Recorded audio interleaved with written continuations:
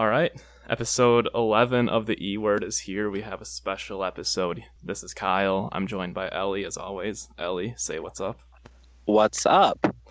Ellie, we are joined by Shannon from Awake But Still in Bed. Shannon, how's it going? It's good. Like I said earlier, I'm in the back of the van. We're driving to our next show. And I kind of have to pee, but it's fine. Nice. Nice. Amazing. Oh, Shannon, I heard last night you played a show with Commander Salamander and that it went really well. Oh, yeah. We played with Commander Salamander, Origami Angel, and a band called Courage Mother. And they were all really nice, and they were all really good. And it was really fun. Yeah, Commander Salamander and Origami Angel are like really good homies of mine. So I'm really glad that it was a good show. Yeah, I was talking to Claudio about that. He was telling me about that. Love Claudio. Yeah. Claudio's a good friend of the podcast. Yeah. It's really sweet. 3 bands from the E Words freshman class were on that gig last night. So yeah, we talked about that at the show. Wild. Yeah. Really? This podcast got brought up at a show? Yeah. I think I saw it in my Twitter mentions that we were on a list, and then I looked at the list, and I saw like I saw those bands, and I was like, oh, those are those bands we're playing with in DC. So that was cool. Yeah. But it wasn't DC; it was Fairfax. But you know what I mean. Yeah. It's Fairfax, which is like DC light, you know.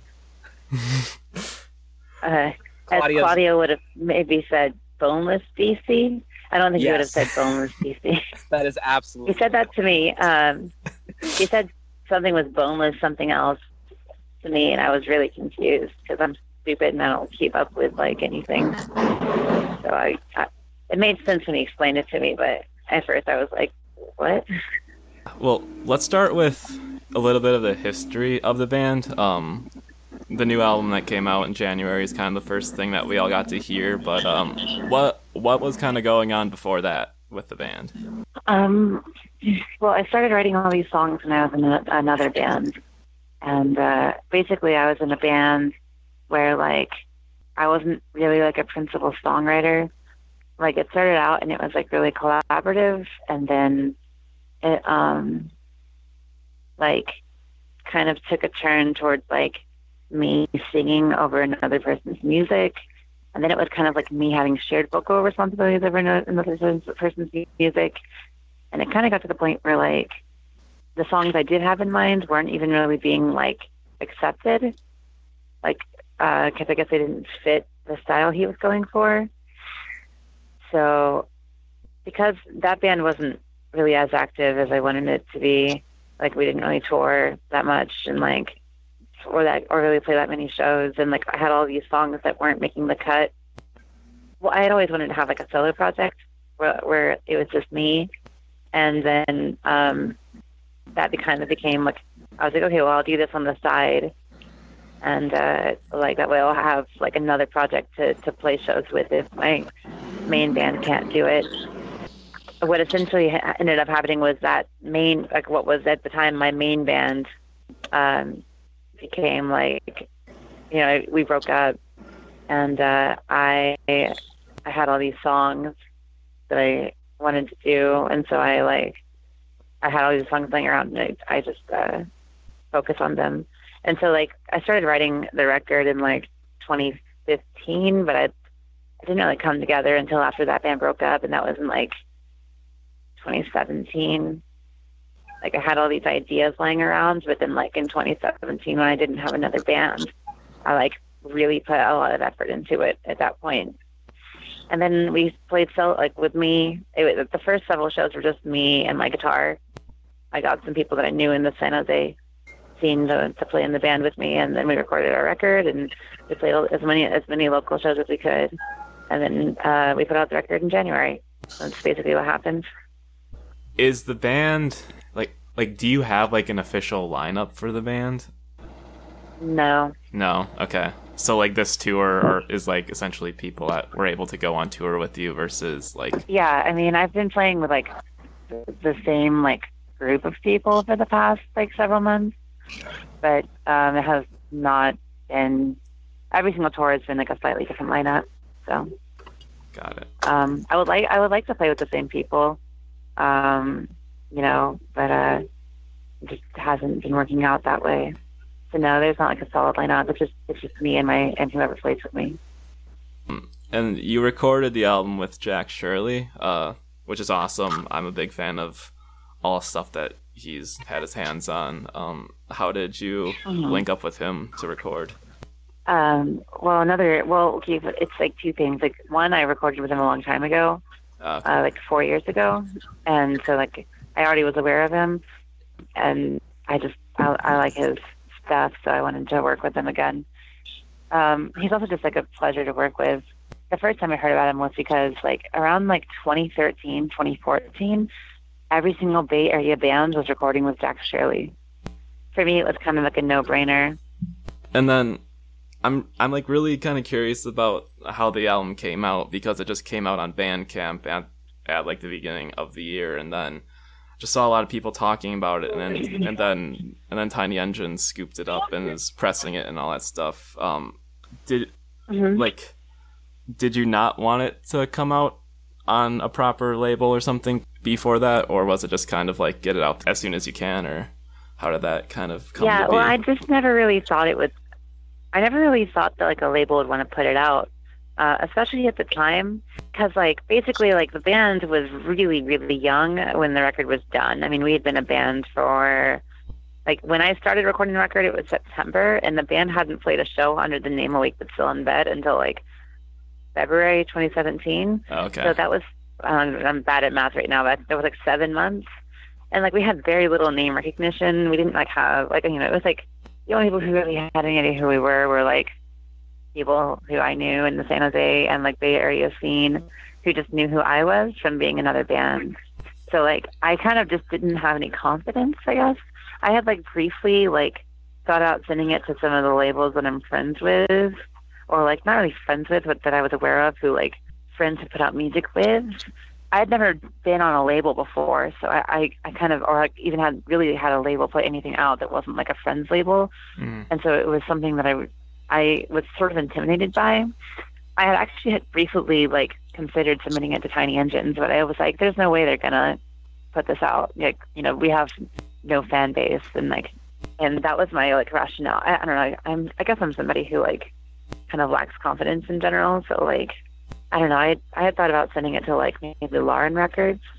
Yeah. Or like, I don't know if you know what that is. It's a label in SoCal. Yeah. I thought about sending it to Tiny Engines. I thought about sending it to. I was trying to talk to Father-Daughter Records too, because I have some friends who like have been put out by that label. I don't know. I sent the album to somebody who works at Father-Daughter, and they like never got back to me. And then I was just like, yeah, I don't know. I'm not going to worry too much about it. And so I just decided to like have my friends press it, like press physicals. Like I had my friend runs like a local Bay Area label called Fourth Row Records, and he pressed like CDs. And then I have a friend who does like a San Jose tape label called Dutch Crunch, and he did tapes. He actually did 2 runs of tapes. And then, I just decided that I was going to put it on Bandcamp because I kind of didn't think anything else was like really feasible. And honestly, like we didn't have any other music out, so like I was really just anxious to put out the album, and so I just did it. Do you know how Tiny Engines caught wind of it? Yeah, actually I do, and it was like it's a really funny story. So there's somebody who's she's like a music journalist.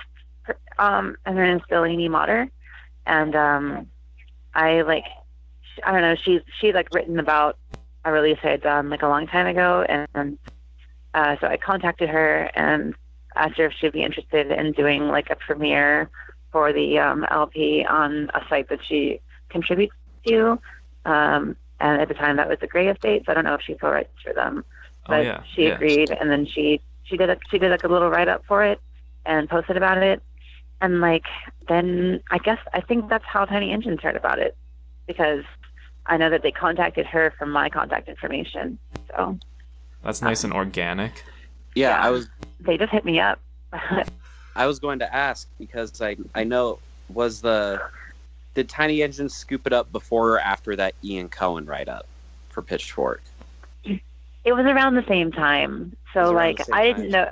Yeah, so I didn't know this, but Will actually knew that Ian was going to do that review. But we had been in contact before Ian Cohen had published the review. So I don't really know. I have no idea how Ian Cohen heard about the album. Also, absolutely no idea. Maybe Will showed it to him. I have no idea. I wish I knew. That was like the most like overwhelming like time of my life, because like all this shit was happening like within weeks of each other, and it was like freaking me out, but like in a good way. You know what I mean? Yeah. I can imagine, because like when it got posted to the sub and it was getting some traction, and then someone posted that Ian Cohen reviewed it with like a holy shit, Ian Cohen reviewed this record, and that was when like the buzz started getting real. That was when I saw people outside of like the subreddit and the emo Twitter realm starting to check it. Yeah, right. Like I put out the record, and like we did like a little music video a couple of days after, and then we did like a little 10-day tour, and like in the month of January I put out the album, and then like all in a month like we had signed to a record label, and like we had been reviewed by like a major publication, and I was just really confusing. It was I think it was amazing. I guess I just kind of couldn't like believe it, I guess. That's understandable. I can imagine it's weird just like as a fan of the band to watch like the ascendancy in progress. I know you've got like some bigger tours coming up, and you're going to be touring in bigger venues, and so it's been kind of strange to watch like the progression as far as like splitting the difference between like house shows and bigger venues. You're kind of like in that in between area, and I just wanted to know how that's kind of like impacted you or the band on a personal level. Well, it's been kind of a weird lifestyle change. But one thing that I've learned so I booked this like really long tour that we're on right now. It's like 72 shows, except 8 of them were booked by Joyce Manor's booking agent. But so like almost all these shows are like house shows or like basement shows or whatever, or like little DIY shows. I've come to realize that it's actually really hard to promote shows that are in people's houses. Yeah. Like, I kind of didn't realize that like until we toured with Joyce Manor that like way more people came to see us, like to see us specifically. Like obviously there were more people there because Joyce Manor is bigger than us, but like let me give you an example. We have played in Sacramento, California, and in LA area several times, like tons of times. People will come to see us, but like, you know, it's not like we're playing to like a sold out gig or whatever. But in both the LA and Sacramento, actually every single show with Joyce Manor, we were playing cities that we've played at plenty of times to very small crowds. We played those shows, and there were a lot of people singing along and who knew us and who knew the music. And I was really surprised by that, because I was like, where are you guys when we usually play these shows? You know what I mean? I was like, and I think because when we're playing like those DIY shows, it actually really matters how many people come. Like those Joyce Manor shows, like even if nobody came to see us, it was going to sell out anyway to Joyce Manor. The DIY gigs, like it actually is really cool, and there's a lot of people, because then the touring band gets money, or if we're on tour, like we get more like gas money, and it helps us out a lot. And I feel way more comfortable at DIY shows, but like I found that like way more people come if we're playing like a bigger venue and it's like well promoted. If we're playing like a legitimate venue where the address is on Google and like there's like, you know, people promoting it, it like brings out way more people. And that's been like a hard pill for me to swallow, because I always like kind of like romanticize the like packed house show or whatever. And that's like where I feel comfortable. So having to like understand that like attendance at shows is going to increase if we play like more proper venues, like kind of makes me feel weird. But it's also like, it's not just about attendance, i.e. like money. Like people like have messaged me or like commented on posts that we've made on various social media being like, I had no idea you were playing the city I live in. Like you guys just played last night and I had no idea. And like, that really makes me, bummed out because, we do this. We go on these tours to play to people who want to hear our music and stuff. So when people who want to hear us don't know the show happens, it makes me really bummed, And it is really hard if you're not like super tuned into the scene to like Exactly. try and find like the Facebook event where the person's address is located, or you have to like message the people who run the venue to find out the address. So yeah, I definitely get where you come from that perspective. I also like super duper romanticize the packed house show aesthetic. But when you're like, I'm sure you know this, when you're touring outside of like your hometown and places with like more developed scenes, it gets really, really hard to get kids into the venue without like proper promotion. Yeah, because it turns out that like a lot of people who like want to see this band are not like people who have ever even been to a house show before. Yeah, exactly. Mm-hmm. Yeah, those people are not like bad or like stupid or something. They just live a really different life than me. Like when I am home, like I'm at almost every local show in the Bay Area that I can make it to, and like I go to shows several times a week, so I know how to get to all the houses and stuff.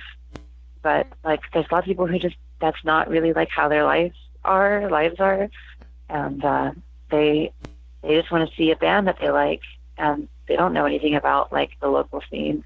And like obviously like supporting the local scene is great, and like that's what you should do. But maybe that's just not their passion or whatever, and you can't make someone do something.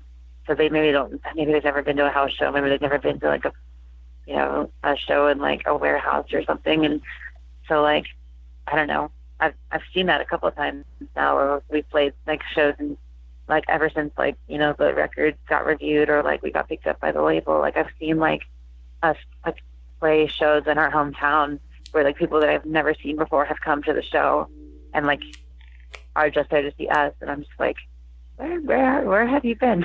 How do you know this band? You know what I mean?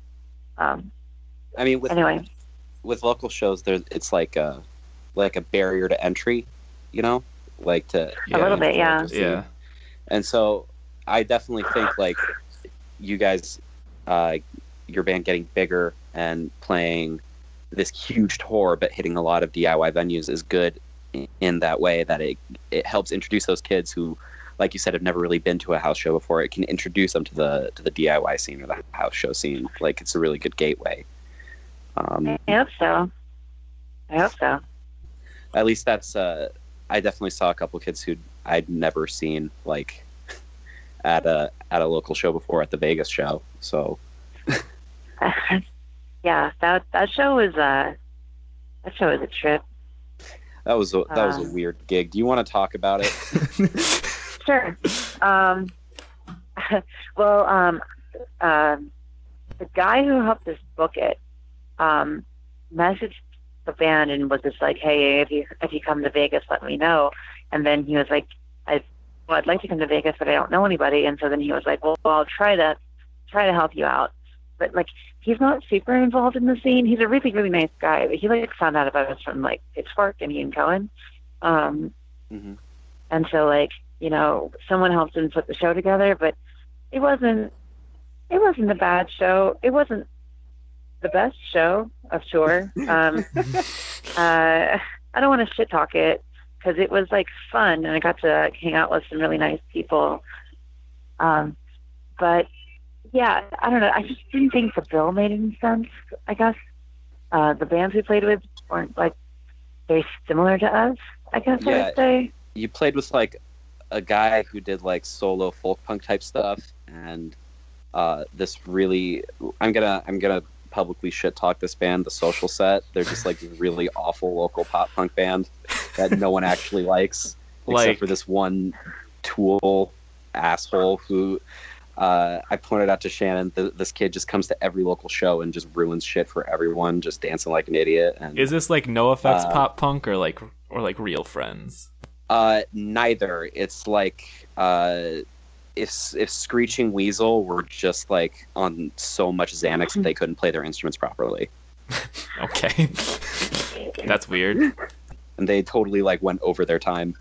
It was just like a mess. But Awake But Still, you guys played a really fucking good set, and I said this, that you played Floor, which is my favorite song on that album, and you said that you'd never played it like at another date, so that was cool, at least. Oh no, we played that song. We almost never played that song. Almost never played that song. Okay. But we played it numerous times on the Joyce Manor tour because our set times were like ridiculously long.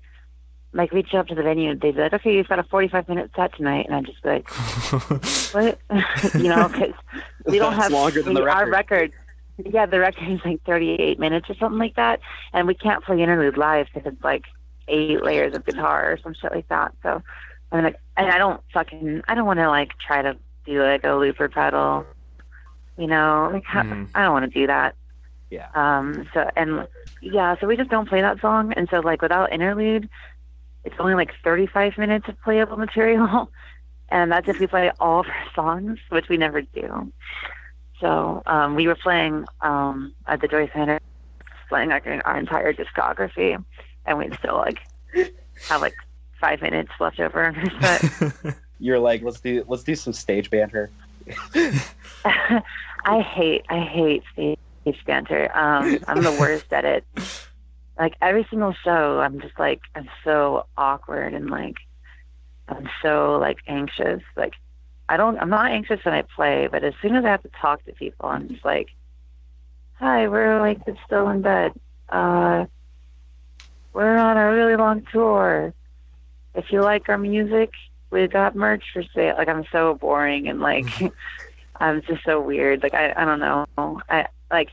There's bands that have really awesome stage banter. Like there's this band called Greet Death. Oh yeah. And yeah. Have you heard of them? They're awesome. Yeah. But we did like 3. We played with them at South by, and then we did like 3 California dates with them or something like that. And like they're so nice, but they're hilarious. Like when you watch them play, like the stage banter is just incredible, and it's like so effortlessly funny. I can't remember their names off the top of my head because I'm a piece of shit. But it's like they'll talk to each other, and I don't know, they'll just be like muttering what they'll be saying the funniest shit. I envy them a lot, but I'm just not like that. Like I'm not. I just get on stage and I start stuttering and freaking out because I have to like talk to a group of people. I never know what to say. Sometimes in my mind I'm like, I'm gonna like plan out my stage adventure. Sometimes I even like write it in like a memo on my phone, and then I never follow the script. I'm just like, I'll write it out and be like, this is perfect. This is exactly what I want to say. And then I do it, and then I get on stage and I'm like, we're like feeling bad. Ideally, like one day I can just like get on stage and play the entire set and not say a single thing. Like get on stage, be like, "Hi, we're awake, still in bed," and then play the entire set, and then be like, "Thank you," and then I get off. But like, it's not because I don't want to talk to anyone. I just don't want to talk to anyone in that context, Yeah. Like, what am I going to say to like every single person in the room? Like, that's what I'm going to say. Like, this is the name of the band. Thank you for watching us. So I don't want to have to say more than that. You're like cool if people are trying to talk to you after the show and stuff like that. I like greatly prefer that than like trying to like. When people yell stuff at me during shows, I don't actually have to make a big deal about anything, but I'm just like, I don't know what to say. That makes me like uncomfortable. Mm-hmm. You know what I mean? But it's not like a huge deal. I mean, like sometimes it's a big deal. Sometimes people like yell shit at me that I don't want to hear. Like one time I was playing This happens more often than I want to do. Like when someone like asks me to marry them from the crowd or whatever. Have you ever heard that That's happening? so gross. That's like, I'm so It's sorry. dumb. yeah, that's real classy.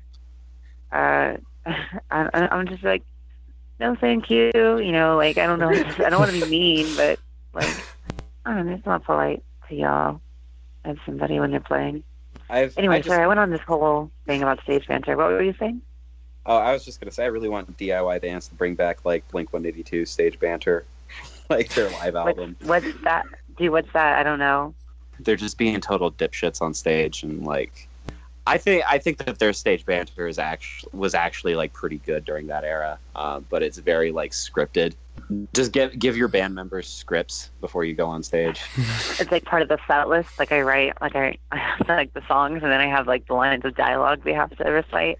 Just verbatim copy an SNL sketch and just act it out. Yeah. Songs. Someone's just like, you know, like, oh, what's the next song? And then into the mic, they're like, more cowbell. That would be great. You know who's got really good stage banter is fucking Frances Quinlan from Hop Along. Yes, absolutely. Dude, she's really funny and like really dry. Every single time that I have seen Hop Along or that I've like watched a live video of Hop Along, she's always said something that cracked me up. Like she just seems like she's fun to hang out with. Sorry, I'm like fangirling over Hop Along. I'm sorry. I really like Hop Along. Me too. We do that all the time. I'm seeing him for John the first Darnielle time. has really good stage presence. Oh yeah, he's amazing. Yeah. John Darnielle from Mountain Goats. Yeah. Yeah, I saw him once, very briefly. He just seems so warm and sweet. Yeah, I get that vibe from his music. I've never talked to him. But I briefly saw him play it. I caught the tail end of a set he did at a record store in San Francisco a couple years ago. I wanted to ask about the musical influences on the record, because like there's like, you know, the obvious like Rainer Maria influences and like some screamo influences here and there. I have never listened to Rainer Maria in my entire life. Wow. I just thought, because it sounds similar to Rainer Maria, and Ian Cohen specifically name-checked Rainer Maria in his review, and I was like, now I can't unhear it. Yeah, so we get that all the time, and I guess I'm going to go on record. I have never listened to that band. I don't know anything about them. Do you even know what they sound the 90s, like? Right? Yeah, no. They're just a really good Midwest band. Yeah.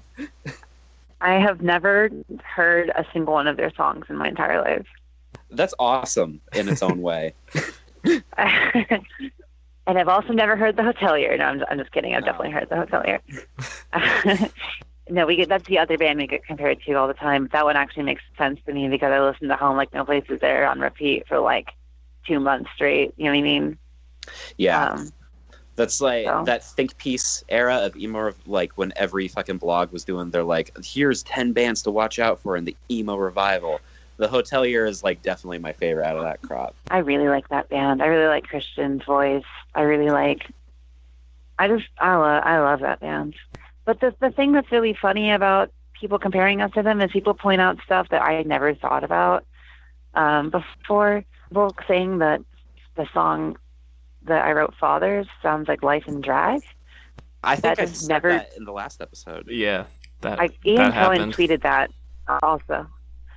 That like that's been a thing that I've heard from a couple of people now, and like that's like cool. I really like the song Life in Drag. I never really like thought about it like that, but that's like, I guess that's pretty cool. Like I like that song. It's one that we get that like, for me, like in my opinion, like I get it in retrospect, but for me it like misses the mark as far as it doesn't actually like address who like I was influenced by, is the song Opener. Everyone thinks that song sounds like an introduction to the album, and like I totally, like now looking back on it, I can totally see it. But like when I was writing it, my biggest influence was the song called I See It Too by the Brave Little Abacus. Oh, whoa. Okay. Yeah. That makes a lot more sense, actually. Like when I was writing the song, I was like, I want to write a song that like starts an album off like as well as that song does. And like a lot of like my influence came from that song, specifically like that song. like the way the vocals are like really naked over like a quiet guitar, and like how the vocals go up an octave halfway through. Of course, the song, their song is like 9 minutes long. It like goes all these different places. You know, my song is like relatively boring compared to their song because it's just like the same chord progression over and over again. Yeah, but I can totally see where people got the idea that about an introduction to the album. It's like, I'm sure that was also in my head too. But mostly like I just wrote the vocal melody and then I wrote the music around it, and then I thought it's something like a good opening song. I know Kyle pointed this out to me last episode that the song "Life" feels like it has like some hardcore influence. Do you listen to hardcore? Do I listen to hardcore? No, I don't. No. That's like a genre of music that I basically never listened to. Well, there's like these really kind of sort of groovy breakdowns in some songs that I kind of... Floor. Floor is another one that comes to mind. That's just groovy. Indeed. Yeah, Floor was like... Okay, so I wrote Floor 8 years ago. Oh. Oh my gosh. Wait, oh my gosh. Yeah. So that was like one of the very first songs I ever wrote. And I wrote it like on a solo record I did when I was in high school, but it was like it was the same chords and the same vocal melody, but completely different stylistically. Like it was like a bouncy, like upbeat song. And I know it doesn't make any sense now. And then I just, when I was like writing this record, I was inspired to like redo it for this album because no one had ever heard that solo record I did when I was in high school because I didn't have like a backing band. I did it all myself, and I never played any of that stuff live, and so I just kind of repurposed it for this band. And I'm pretty happy with how it translates to like the new band. I think it sounds like it fits on the album, but it doesn't. But it also has its own distinct sound to it. But like when I wrote that song, I was listening to a lot of grunge. I listened to Soundgarden and James and like Nirvana. That makes sense. Because Alice in Chains totally has like the same type of like sludgy groove on Dirt. Yeah. Dude, Dirt, that was a fucking album for me. Like that was one of the first albums I ever bought. That's like easily in my top 10 albums of all time. Like that's such a good fucking record. Just when you're like, yo, people think Alice in Chains is bad, but actually they're good. They're the one grunge band that I don't hear anyone talk shit about. Like, because everyone talks shit about Pearl Jam because they sound like classic rock, or everyone talks shit about Nirvana because it's cool to be like contrary, like contrarian. Oh my god, Nirvana is so good. Yeah, I love Nirvana. I'm not gonna wear a Nirvana shirt because it's like hella stupid or whatever. Because you don't need to rep that band because everyone already knows who they are. But like, that band is so good. Like, Nevermind is like a really good album. So is Bleach. So is In Utero. Those are great records. Like, fuck it, dude. I don't care. I don't care if it's not cool. Noise rock and pop, like it works perfectly. Yeah, dude. Like, okay, honestly, wait. I'm gonna fucking say this shit. I don't care if you guys think I'm not cool. Like, when I wrote this record, I was inspired by Nirvana, and like in the way that like that is cool. Okay. Fuck anyone who doesn't say right. That's cool. Like I was inspired by Nevermind because Nevermind is a fucking record of bangers. Like it's all fucking great. Like it's got catchy hooks. It's well produced. But like, listen to Kurt Cobain's voice. It's so raw. It's so fucking like rough. And so I wanted to write a record that was like poppy, but also like raw. You know what I mean? Mm-hmm. And that was like a huge inspiration for me. Is. Yeah.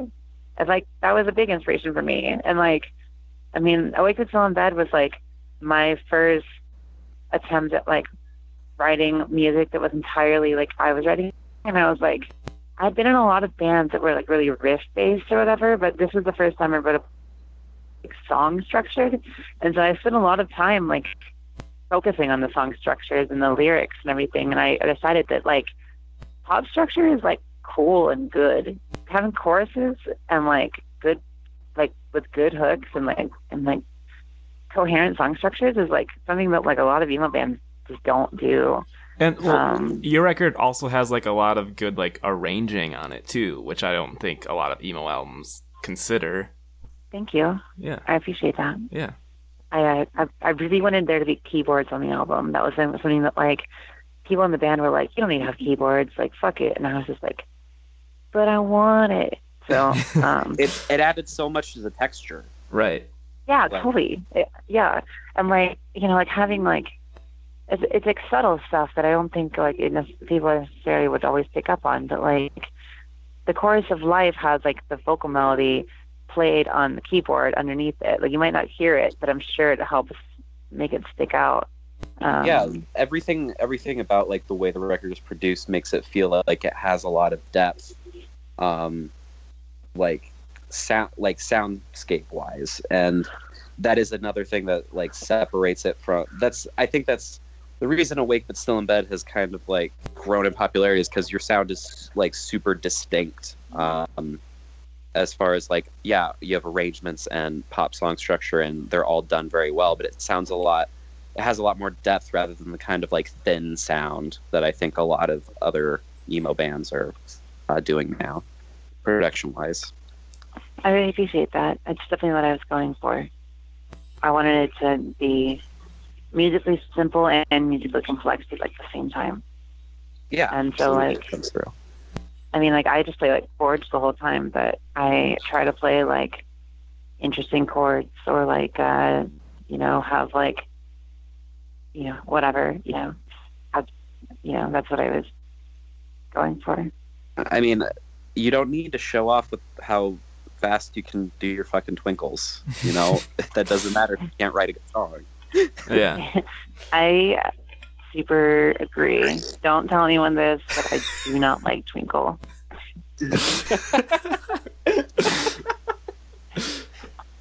And here's the thing. Okay. I'm gonna get into my fucking secret nerd side of me that everyone hates, but I don't like really consider like melodic guitar rock to be twinkle. Like American Football, I don't think they're twinkle. Hot fucking take, but I don't consider American Football twinkle. It's just, people are gonna like unsubscribe or whatever. I don't fucking care. Ellie said much damning things. What then defines twinkle then? I think of like Guacamora, so or like snowing, just like upbeat,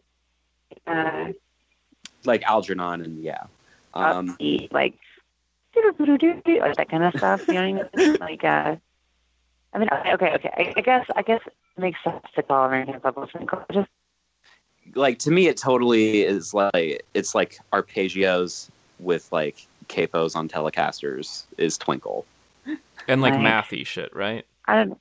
Yeah. I like intricate guitar harmonies that are like well thought out and interesting, but there's just a lot of bands that kind of like are like, cool, here's an open tuning and here's like Griffin. Yeah, I'm like that's not bad. It's just not my thing. The best twinkle, in my opinion, always has like a lot of jazz behind it, like like a slightly more progressive and propulsive, if that makes sense. Like it feels like the song is going somewhere rather than just like noodly wait. I wish more twinkle had like actual jazz like theory behind it. You know what I mean? Like, that like if they knew how to read. Record. Yeah. No, I saw them. And they were like, yeah. They were good. I may or may not have heard it. Have heard the EP. And sounds like you haven't heard it. If I did hear it, I may or may not say that it's the best thing they've done so far. Shit. Sounds like you haven't heard it yet, so I don't trust your opinion. Okay. That's fair. It is uninformed. I was just gonna ask, like, how long have you been listening to emo, and kind of what's been your journey with it, playing it and listening to it, I guess? Well, it's kind of complicated. I unconsciously listened to like some emo stuff for like a lot of my life, not really realizing it was emo. Like like one of the very first albums I ever had was A Mark, a Mission, a Brand, a Scar by Dashboard Confessional, which I know was like corny or whatever, but when I was like 11, I thought it was sick. Dude, and then like in high school, no, I think I still, honestly, okay, fuck it, I still think that record's sick. I don't care, but that record is so good. I saw them recently, and they didn't play anything from it except for Hands Down, and I was like really bummed. But anyway, whatever, fuck it. They're like, you know, trying to promote their new album now. Let's see. So like when I was in high school, I listened to like the first Coheed and Cambria record, and I thought that shit like was hella good. And that record is really emo, dude. Like, I know that like they're like a prog metal band now or whatever, but that first album sounds like at the drive-in or something. That's totally correct. Like the in between like At the Drive-In and Mars Volta, like right in between it. Definitely, I can see that. Yeah, I really like that first Coheed and Cambria album. I also like the second one. That one sounds like even more progressive rock, but it still has like a lot of emo stuff in it. And then after that, like it's kind of hit or miss for me. But okay, you guys, those first two albums are good. Up? Huh? You guys want to hear something fucked up? I'm gonna like fuck up a Coheed and Cambria song for both of you. Okay. Go for it. Okay. So you know their song "Welcome Home"? Yeah. Listen to that song and then listen to the theme song of Tetris. I'll check it out. I'm skeptical. That riff is tight, dude. That riff is sick. Like, I discovered that by accident, and it like fucked me up. But yeah. So I mean, okay. So back to your question. So I listened to that. I listened to it at the drive-in in high school too, because I was really into the Mars Volta, and then I got into drive-in after that. But only kind of casually, because I hadn't really like heard music that was like at the drive-in before, so I didn't really know what it like how to appreciate it, I guess, because they're like really rough. You know what I mean? Like Cedric's voice is super raw, and like when I was in high school, like I didn't really know what to do with that.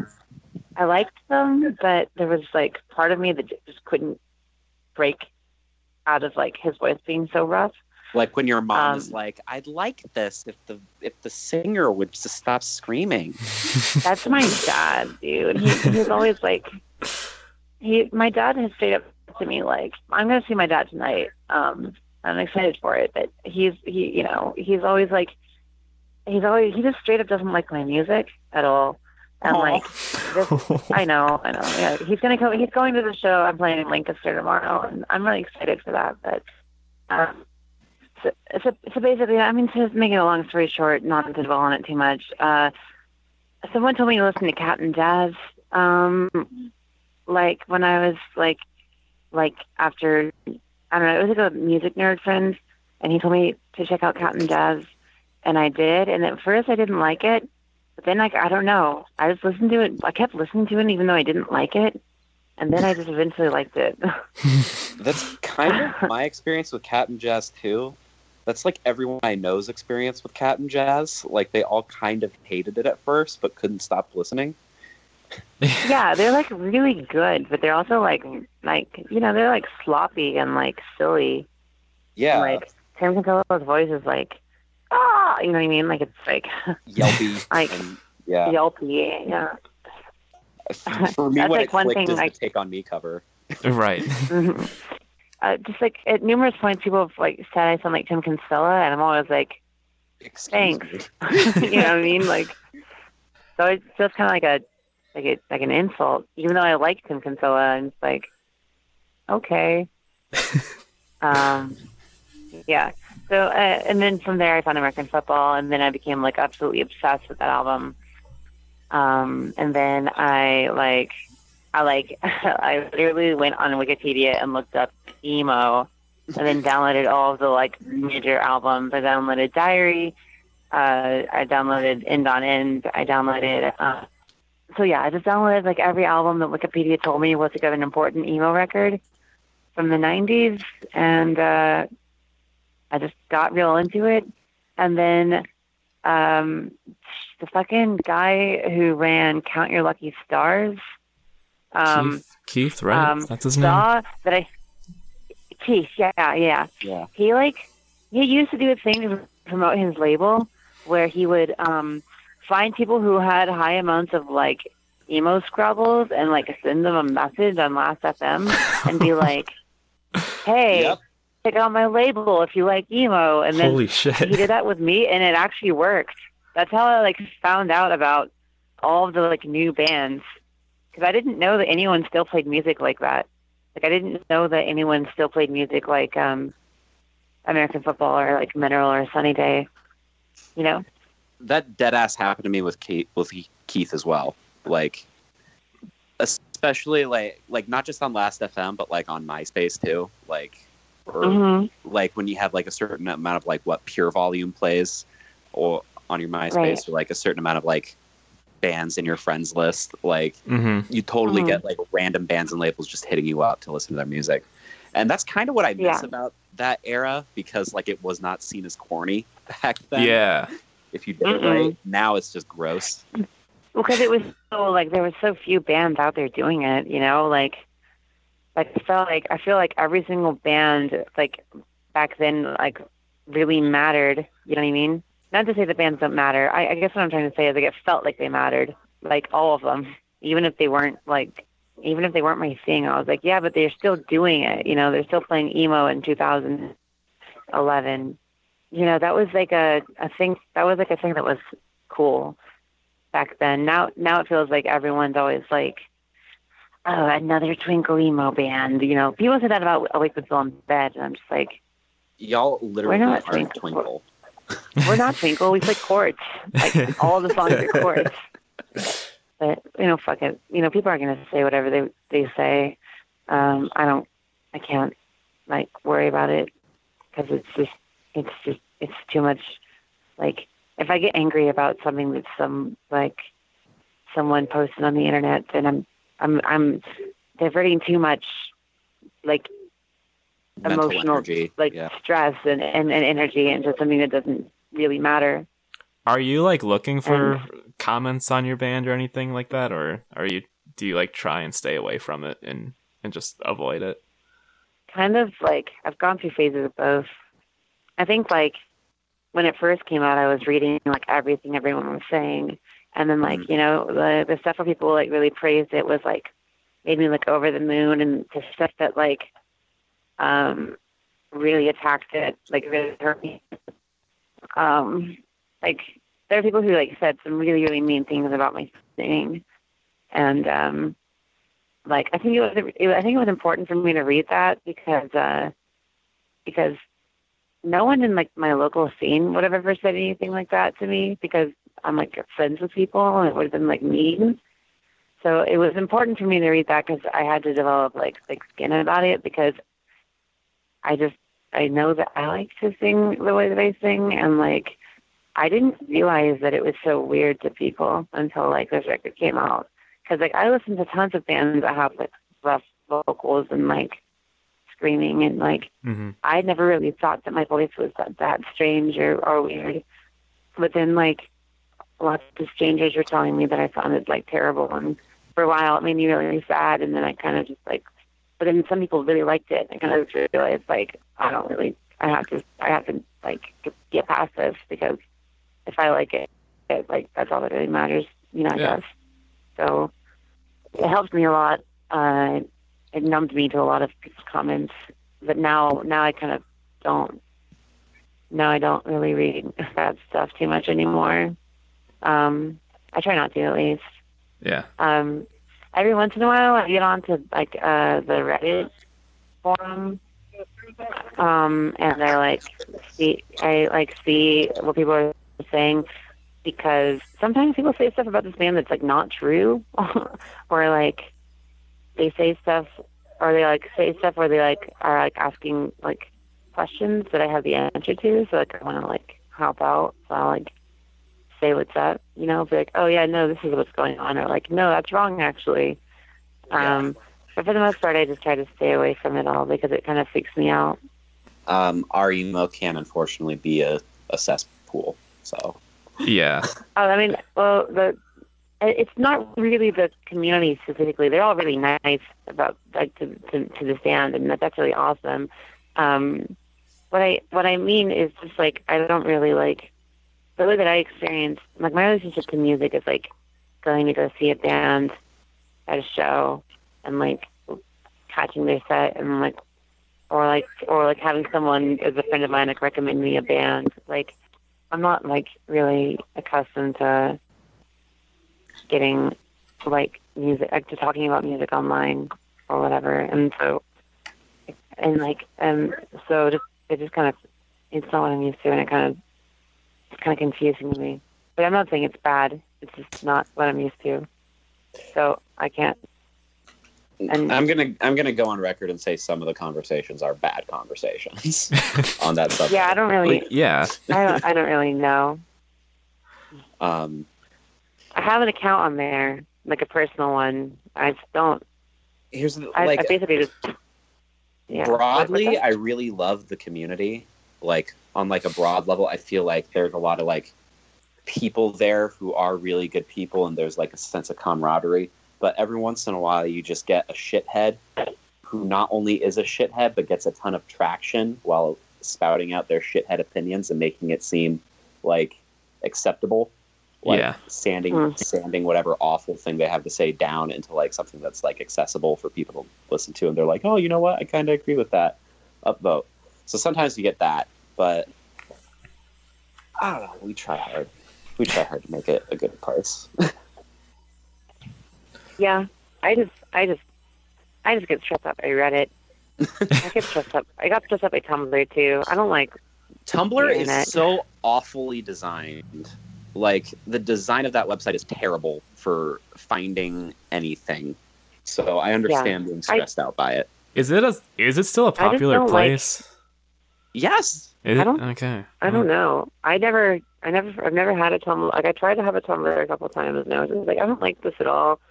So I just deleted it. It's less so much like a popular place than that it's constantly getting new people. It's more so like the Tumblr quote unquote community is still like big and thriving somehow. Is it? Despite all the weird, bizarre infighting. But everyone that I know. Sorry. Everyone that I know who like in my life was like a Tumblr person who like none of them like really use their Tumblrs anymore. I always kind of just thought it had like died. But I mean, anyway. I'm sure it's on its way soon, but like it's still kind of like there. It's definitely more there than MySpace or LiveJournal. Oh, yeah, MySpace is better than all these websites. True. I miss MySpace. I miss Claudio it too. said he's making a MySpace for Commander Salamander. That's right. Yeah. I'll post. I'll read their bulletin that they post. You know. I'll put him in my top 8. Go on 1, 2, 3. Yeah. That's what it was. Yeah. I can't remember even what you fucking did on MySpace anymore because I was in like middle school. I'm not like good at the internet anymore. Like when I was a kid, I was kind of like a nerd or whatever, and I spent a lot of time online, and I would like go on forums and stuff. And now I just like I don't go on the internet. Like I have my phone, and there's like apps on it, and they don't even see like websites anymore. Because like I know that Facebook is a website, but like I just click the Facebook button and I'm there. Like it doesn't feel. I don't really feel like I'm like on the internet anymore. Like I am obviously, but like Instagram and Facebook and stuff like just they barely feel like websites to me the way that they did when I was a kid, when I was growing up. Yeah. And I don't really like social media. It just stresses me out. I don't like promoting my band either, and it's like the only thing that I do on social media. I appreciate Arimo for being really, really nice to this band and listening to the music. That's really sweet. I just I can't. I feel like a fucking like old person when I go on the internet a lot of the time. I don't understand it. But anyway, sorry. I'm like talking. I don't know why I'm talking about this. I don't know. I'm rambling. I'm old. I guess I never answered your question. So after getting into new emo stuff from Keith, I found out that there was a scene for this kind of stuff. And then I found out that in the cities that I lived in, there was a scene for this stuff. And that's how I got involved in the San Jose DIY scene. And that was like, like a life-changing thing for me. That was really cool. Because before that, I didn't really understand how music scenes worked. Like I knew that they were like, I'd heard the word music scene, but I had never like really grasped what a music scene like was for reals. And like, I don't know, being a part of like the San Jose DIY scene was like really cool. And I was like, I got to, be around to like play like in an emo band when that was the thing that happened in San Jose. Now San Jose, there aren't that many emo bands around, but back in the day there was like a couple of like ones, and people like wanted to see them, and it was cool. I used to play with this band called Lear all the time. Oh, yeah. Yeah. Have you guys ever heard of that of Lear? Yeah. Yeah. Isn't the drummer on tour now? Didn't he drum for Lear? Yeah, Elijah. He's. Yeah. Elijah is the drummer for Awakebutstillinbed. Was the drummer for Lear. Oh, he was the drummer for Lear. They broke up, but yeah. Cool thing. But back in the day, like everyone was going to like those emo shows in San Jose. It was really cool. That was back in like 2011 and 2014, and then it kind of like subsided a little bit. And now then there was a time where everyone was into hardcore, and now I don't really know what's going on anymore. I've been like on the road a lot. Asian Man Records is out of San Jose, right? Correct. Was that was that like a part of the DIY scene, or is that kind of just existing on the side? It's like a mixture of both, because I would say that all the DIY kids in San Jose like are friends with or like know of Mike Park and Asian Man. And at one point, like lots of local bands from San Jose were on Asian Man. Like the ones that come to mind are like Shinobu and like Hard Girls. Yep. Yeah. Mike Huguenot. I believe both of those bands had. Dude, okay, Mike Huguenot is awesome. I love Mike Huguenot. Mm-hmm. He's mildly affiliated with this band because he like wrote our bio, and I've just known him for a long time. Yeah, I love Mike. He's such a sweetheart. I'm really glad he's playing with Jeff Rosen's Fox band and stuff. I'm glad that people know who he is because he's really talented. And Shinobu and Hard Girls are like both amazing bands. He's like just a really good musician. I'm glad that was fun. Not to take anything away from Joyce Manor, but you can totally hear like a shitload of Shinobu in Joyce Manor. I know. Oh yeah, they know, but I mean they know that. They acknowledge it. Yeah. I talked to Barry about that a lot on the tour. I talked to him about like Shinobu and other San Jose bands because they're like friends with I'm sorry. Oh, I was just gonna say like I just remembered that really bizarre moment when Barry tweeted from the Joyce Manor account asking if anyone remembered the name of CU Space Cowboy. What? It was like that band. The name of CU Space Cowboy. Yeah, he was like, what's the name of that band that's bringing back sass? And everyone was like, CU oh my Space god! Cowboy. And he was like, yeah, that's it. I didn't know that happened. That's hella funny. When did that happen? This was like a couple months ago, and then he was like, yeah, I don't like them, but it's cool. What? It doesn't sound like something that Barry would like. Like after talking to Barry for a while, I does not seem like a band that he would like at all. But it doesn't matter. Barry's he's really nice, by the way. Anyone who like doesn't know, like he's actually a very nice person. I think people think that he's a dick or something because he doesn't like talk to people at shows. But it's like it kind of if you're like in a band like Joyce Manor and you like leave the green room at a gig, like everyone wants to talk to you. Yeah, I mean, that's like really hard to deal with. They're playing huge shows, like they're not playing DIY. Yeah, that's weird that people like have that expectation. They even play DIY. Yeah, exactly. Mm-hmm. If they played DIY gigs, they would like blow up every spot. You know, yeah. I mean, like kids would get like that's what Eric from Mom Jeans was telling me about. Like he was talking about like their transition from playing like DIY stuff to like big venue stuff, and like part of the reason that they like stopped playing house shows was because like they get the cops called on them all the time. Yeah, well, it's not fun for them anymore. Like every night, every night, like you're worried about like like getting like the coolest DIY venue in town shut down because the fucking gig was too lit or whatever. And like Barry like was telling me that like like that whole controversy when he like said something about moshing. The stage diving gate. Yeah. Is that what people call it? That's fucking ridiculous. So like a lot of people were like, "What an asshole" or whatever. But like, I was talking to him about it, and he was like, "Dude, it wasn't fun. Like, they were playing like big venues, right? They weren't even playing like DIY. They were playing like big venues, and like, every single night, like a young girl was being sent to the hospital. Like that's that's not cool. Like you don't want that to be your fucking legacy, you know? Mm-hmm. Like, and so then he like kind of like fucking Code Orange represent.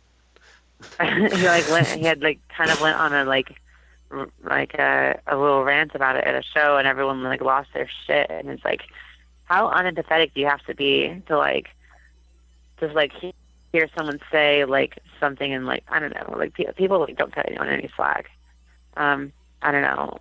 I never thought that he was in the wrong for that, especially now after like hearing him talk about it. But people fucking just like they jump to so many conclusions and they're so quick to judge other people. Yeah, all that shit like, oh, you don't want us to have fun and dance at your show, when that's like not what he was saying at all. No, like he just doesn't want people to get hurt.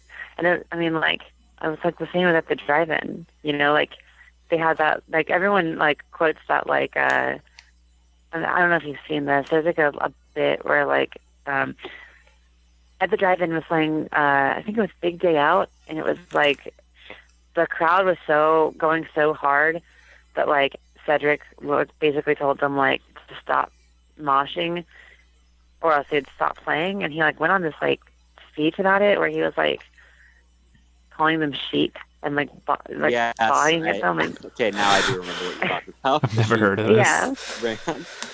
You didn't learn that from the TV or something like that. Yeah. You didn't learn that from your best friend. You got that from the TV. You're a robot. Like that kind of thing. And then it was like, okay, it's pretty funny, but it was like, somebody like at the same crowd, like I can't remember who played. I think it was like Limp Bizkit or some fucking band after them, and like someone got trampled to death at that show. Like I know at Woodstock, there was like literal just riots at Woodstock '99 when Limp Bizkit played. They played break stuff, and people actually started like knocking over tower structures where they were playing and like setting fires. Yeah, which is like, dude, fucking chill out. Like you just straight up don't have to do that. Straight like, up, you just Limp don't. Bizkit Like, is not good enough to inspire that sort of. I don't like to say bands are good or bad, but I just think that like whatever the band is, you don't have to react that way to their music when you see it live. You just like don't. Like you can like dance and you can sing along and you can even like mosh or whatever, but I don't care. But like you just don't have to be violent ever at a show. It just never has to happen. Like it's totally something that you're choosing to do, and you could just choose not to. I don't know. Like, and I'm not anti-mosh, like necessarily. I don't mosh personally because it's not me. I'm not attracted to the idea of it. But we played a couple of shows on this tour where people have moshed to our music, which has admittedly been like surprising to me. Yeah. We played a show like this. Oh yeah, the show last night with Commander Salamander. Like all the kids were pretty young. And they were Claudia was like, yeah, we got all our high school friends to come out and mosh for Awakebutstillinbed. I was like really anxious about it. I was like, am I going to be old and like around all these high schoolers? Because I'm 26. And so like, I definitely like, enter a room and feel like strange if like everyone else is like 6 years younger than me, you know what I mean, or younger. But like last night it was pretty cool. No one was super like it wasn't super like high school or anything. It felt pretty it felt like a normal DIY show that was attended by younger people. Yeah. And Yeah. I think it's awesome that kids in high school are like going to shows like this and stuff. So, but anyway, there was a lot of moshing, and there was moshing at a couple of the shows that we played, and so like it's cool. I mean, I'm not going to say anything about it. I don't, as long as no one's getting hurt, I'm chill. We did play a show in Sacramento with Race Manor where people started fighting during our set. Oof. There was like a guy, and he was like having a good time. He was singing along and stuff, but like I was like glad he was having a good time until like I guess he had a beer in his hand and he was like shaking it around and like getting beer all over everybody, and then like that's like kind of weird. And I wasn't gonna say anything about that, but then like someone tried to like fight him, and like I like stopped the song and I was like, "Yo, don't fight here! Like, what are you doing?" And then like I don't know, that was weird. But hopefully they figure that out. I don't know. I pretty lax with what people do at shows as long as it's not hurting other people, you know? Mm-hmm. Yeah. I don't think like we're the kind of band right now where people like go crazy or whatever when they see us. So yeah, I don't think you're that type of band where people are like bringing their brass knuckles and knives into the pit, you know? but not until you hear LP2, you know? Yeah, you guys played like a really heavy groove at the beginning of your set. If you were like, we don't sound like that yet. Yeah.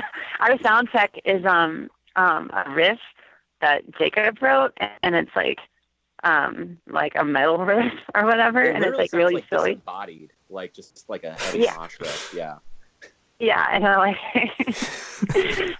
I play like a harmonizing guitar lead over it. It's so silly. And then like we do that every single fucking night, and everyone's like, "What is that?" I'm always like, "Yeah, it's a new song we're working on. It's a work in progress." Anyway, here's the rest of our set. That's great. Yeah, it's fucking stupid. But this is cool. I guess it's not my kind of music, but it's like funny to play it in that context. Well, we should probably start thinking about wrapping this up. We're going towards like 90 minutes at this point, which I think is good, and I'm sure you have a show to play. Yeah, I do actually. I think my bandmates are like looking at me, being like, "Why aren't you living in right now?" Okay. We got an episode to record right after this too. Yeah. Okay. Well, were there any other like last minute questions or anything? I just kind of wanted to maybe bookend it with, where does Awakebutstillinbed go from here? I mean, now you're with Tiny Engines. You have a big tour coming. Mm-hmm. And I guess I was kind of questioning this with some bands on the last episode, but like getting out of DIY, I guess, like, is that something that's more or less going to happen? I don't know. I don't like. I try not to think about it like that. Right. Like I'm definitely not like. I'm not gonna be like, oh yeah, in 2019, no more DIY for me. You know what I mean? Like that's not like how I see things. Basically, I don't know. It just depends on how people like the bands. I guess if our fan base gets to the point where like house shows are like a hazard, then we probably won't play them anymore. But I like the house shows, and I like playing small shows. I like booking my own shows. Yeah, I guess like is like navigating the music industry something that like you're kind of wary of? Definitely. I'm not good at it. I'm not a music industry kind of person. Right. Yeah. Not at all what I'm used to. People have asked me like, how do you get all the press? And I'm like, I don't know. Well, you could be like, oh, well, my band's good for starters. I would never say my band is good. I would say I try really hard. Like, I don't know. That's like my thing. I'm so bad at like hyping myself up. I could never do that. Like I didn't even know if the record was good when I was writing it. I was like, I hope this is really good. I'm trying really hard. You know what I mean? So it's hard for me, you know.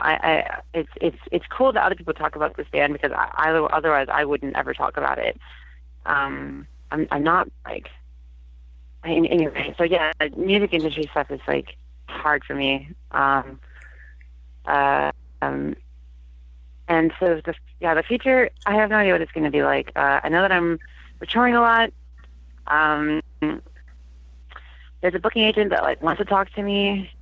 I don't know. I'm not going to say who it is because it may or may not actually happen. We got the support tour with Joyce Manor without a booking agent, or like honestly, Tiny Engines had nothing to do with that either. Wow. That was just Barry Johnson just DM'd me on Facebook and was just like, yo, do you want to play some shows? And I was like, let me check my schedule. I don't know.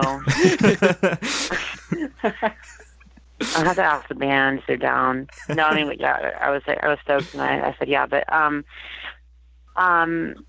like that was like crazy to me though, because that's not usually how support tours go. I would like to do more support tours.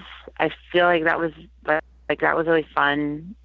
I don't know if that's really going to happen or not. I like doing the DIY gigs.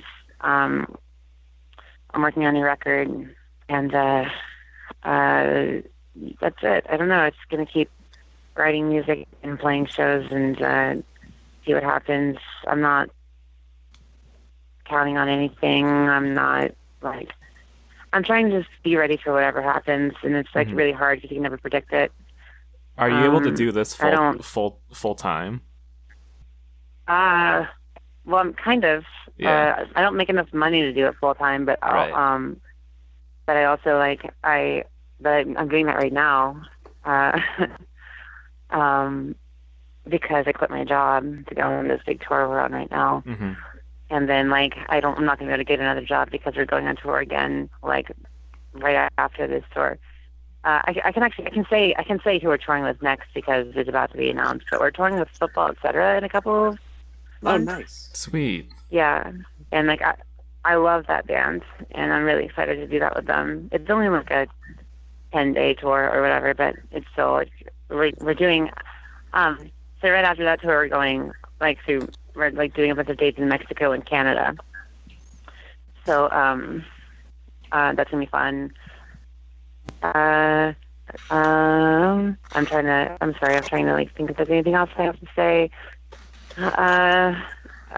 That's cool. We're touring for the rest of the year, and then I'm probably gonna take a month off and stay with my family in Pennsylvania for a little bit. And then I don't know what's going on after that. I'm gonna try to write a lot. Writing for me takes a really, really, really long time. And so yeah, we'll see what happens. Yeah, I don't have any plans of not have necessarily what's going to happen. I thought I just spent 3 minutes saying the exact same thing over and over again. Did that answer your question at all? Yeah, of course. Yeah. That's all I have. Okay, cool. Ellie, I don't know. Do you want anything else? No, I think we covered a lot of stuff in this episode. I'm really happy with it. Yeah, so. Same. Yeah. Well, thanks so you much, Shannon. so much. Yeah. Yeah, thank you guys for having me. It was nice.